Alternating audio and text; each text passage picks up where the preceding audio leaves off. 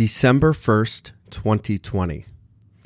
LYV will emerge stronger from COVID-19, fueled by Ticketmaster's globalization. No industry has been more affected by COVID-19 than live events, which is to say, Live Nation has not had a business for the past 8 months. They have simply been in the business of survival. To that end, the company has made it work by fortifying its balance sheet with $1.6 billion of fresh debt and a significant cost-cutting program to keep cash burn in check. Finally, the other side is in sight with vaccines set for distribution. In concert, LYV stock is within 10% of its all-time high. For further upside from here, the company will likely need to show it is a better business on the other side of COVID than before. We believe that will be the case. Both the supply and demand side of concerts appear to be intact. 2022 has more established artists touring than any other year by almost double, while fans continue to hold on to 83% of tickets for postponed shows. Meanwhile, there will be unfortunate fallout for LYV's competitors. International mom-and-pop promoters won't survive, accelerating market share gains, while the ticketing competitors such as Viagogo, StubHub, which intended to compete in primary ticketing, have been financially hampered. Live Nation is actively working to return as a more efficient organization, having already permanently reduced fixed costs by $200 million, a significant number for a company that did $942 million in 2019 adjusted operating income. There was clearly more fat than we realized. A major focus of this cost reduction and for future margin expansion and top-line opportunities is at ticketing. LYV's ticketing operation simply has not had the efficient, scalable infrastructure that most e-commerce businesses have, mostly as it has been constructed on top of legacy technology and through a series of acquisitions. Progress has been made to modernize the architecture, but on a local, system-by-system basis, with emphasis in North America. Additional cost savings and incremental revenue opportunities will be realized as the company moves to globalize both its marketplace and the tools that allow this marketplace and its venue clients to function. The failure of Jetson and a modular approach. Upstarts in commerce and media built on the internet and then mobile have often replaced legacy businesses who were tied to entrenched infrastructure, technological, contractual, brick and mortar, etc., and could simply not adjust quickly enough. Ticketmaster, having been built in the late 70s on a mountain of legacy technology and expanded through the acquisition of similar businesses, has seemingly been ripe for disruption for more than a decade. Nonetheless, Live Nation's ticketing business has continued to thrive. Its continued dominance has been aided by the combination of vertical integration, the moat from its North American business model, which exclusively embedded Ticketmaster into the majority of larger venues, and older technology which has held up strongly during on-sales. However, it still has had to modernize quickly enough to fend off global upstarts, and has actually outspent other incumbents in the process. We detailed ticketing's modernization history back in 2016 when we asked, should Live Nation accelerate investment in Ticketmaster? Which investors should read as a companion to this piece. In short, following the Live Nation Ticketmaster merger, the ticketing division was a global amalgamation of mainframe ticketing systems. The company began a project called Jetson in 2011, whereby it sought to replace the legacy infrastructure with, quote, as we said in 2016, one flexible system for both clients and the company by which venues could control their tickets with little help, and LYV could add new ticketing products and expand globally in a much more efficient manner." End quote. LYV abandoned Jetson as moving to a single system proved too difficult and time-consuming. Instead, the company moved each of its local ticketing systems to a modular architecture, whereby it disconnected inventory management from the marketplace and abstracted many of the system's features into an API layer. The company could then build new tools and replace modules over time as it prioritized them. LYV focused its efforts in North America, where a number of impactful modules have been built on the host system. Early successes were Ticketmaster Plus, when the company integrated primary and secondary tickets, and Ticketmaster One, a web-based suite of event management, marketing, and reporting tools for venues. Recent standouts have been the move to digital ticketing in Presence and SafeTix. The move to rationalization and globalization. Modularization created enough flexibility to modernize each individual ticketing system where it was most impactful. However, the company never did globalize its efforts. Some rationalization has occurred, but there are still numerous inventory management systems and marketplaces, and there are a ton of separate modules extracted from or added to each sitting in the service layer. For instance, there are probably several separate sets of pricing tools, each serving different marketplaces. As you can imagine, this creates tremendous inefficiency, with efforts being replicated several times over and some markets being modernized more quickly while others are starved of resources, not even having access to modules built for other markets.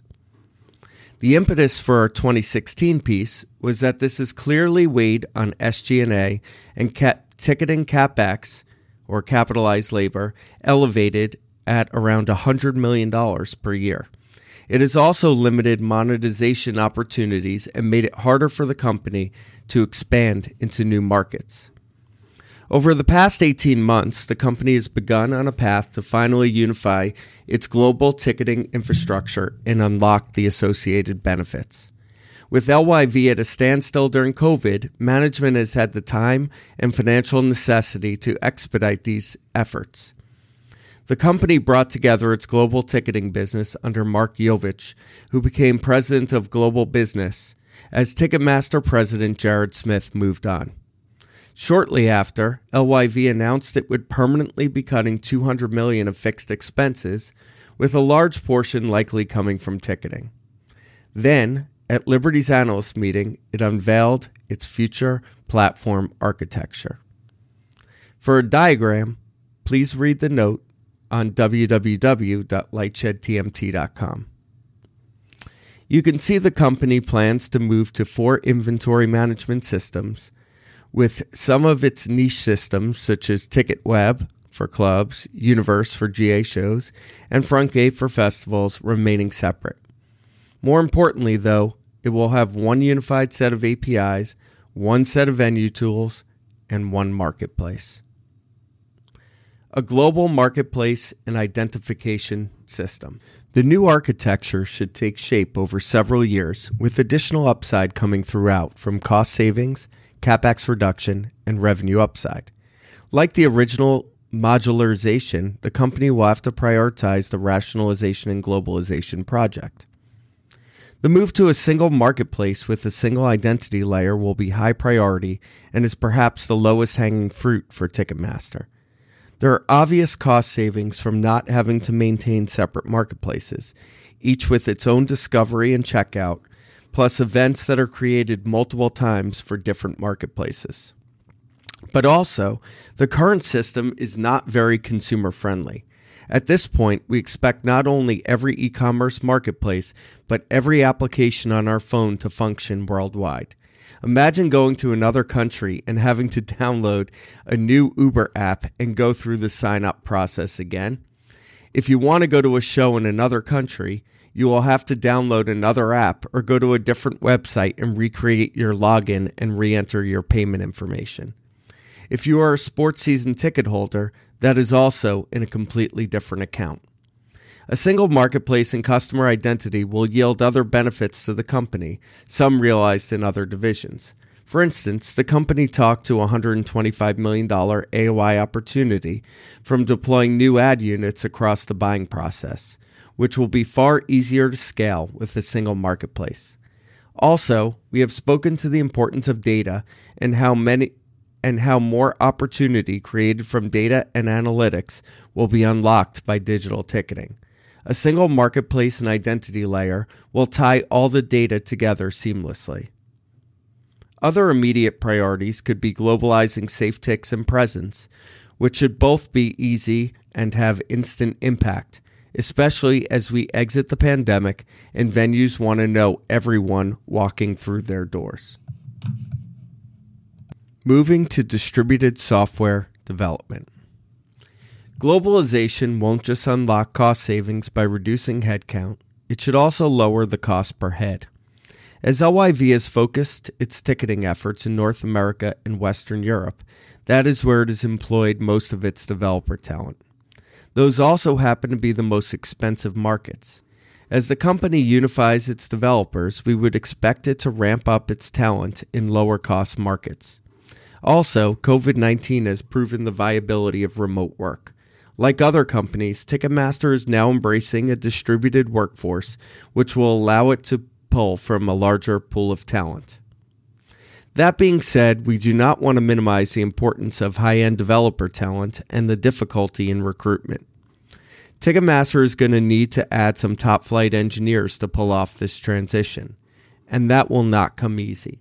The marketplace is very competitive, and best talent is likely looking first at the tech giants and exciting startups, not to Ticketmaster. We see the ability to retain and add developer talent at the highest levels as the biggest risk to the execution of this plan. Customer service overhaul. Developer talent is not ticketing's only major labor center, and the fractured nature of the ticketing infrastructure is not the only reason Ticketmaster margins run well below what you would expect for a global e-commerce marketplace. There is also a lot of customer service and even sales labor involved on both the client and consumer sides of the business. Part of this goes back to Ticketmaster's legacy roots.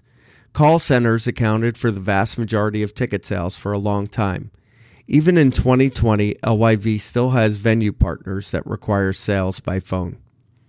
Consumer-facing customer service has also continued to be predominantly over the phone. Globalizing ticketing should minimally allow for some consolidation of contact centers. More importantly, we expect LYV to also automate many of the customer service functions through online tools, which it will now be able to leverage globally. The company has started the process. It may sound trite, but most of the COVID-related refunds were processed online/automated. In the past, every single refund happened over the phone. Similar efficiencies should be unlocked on the client, venue/promoter side of customer service. Just rolling out Ticketmaster One broadly and continuing to add other technological solutions will help, as will the ability to service clients around the clock with fewer bodies. Ticketing M&A still necessary, but more attractive. Earlier, when we discussed the marketplaces, we used Uber as an example for what Ticketmaster should look like, a singular app that works everywhere. The example is relevant for discussing Ticketmaster's scalability. When Uber wants to move into a new market, it is able to leverage its core technology with some market-specific customization, such as regulatory, currency, etc. This has not been the case for Ticketmaster. Entering a new market has meant M&A and adapting the target company's technology, even if it moved the tickets to a different inventory management system over time. This meant a slow process and adding even more unique infrastructure and another marketplace to the company.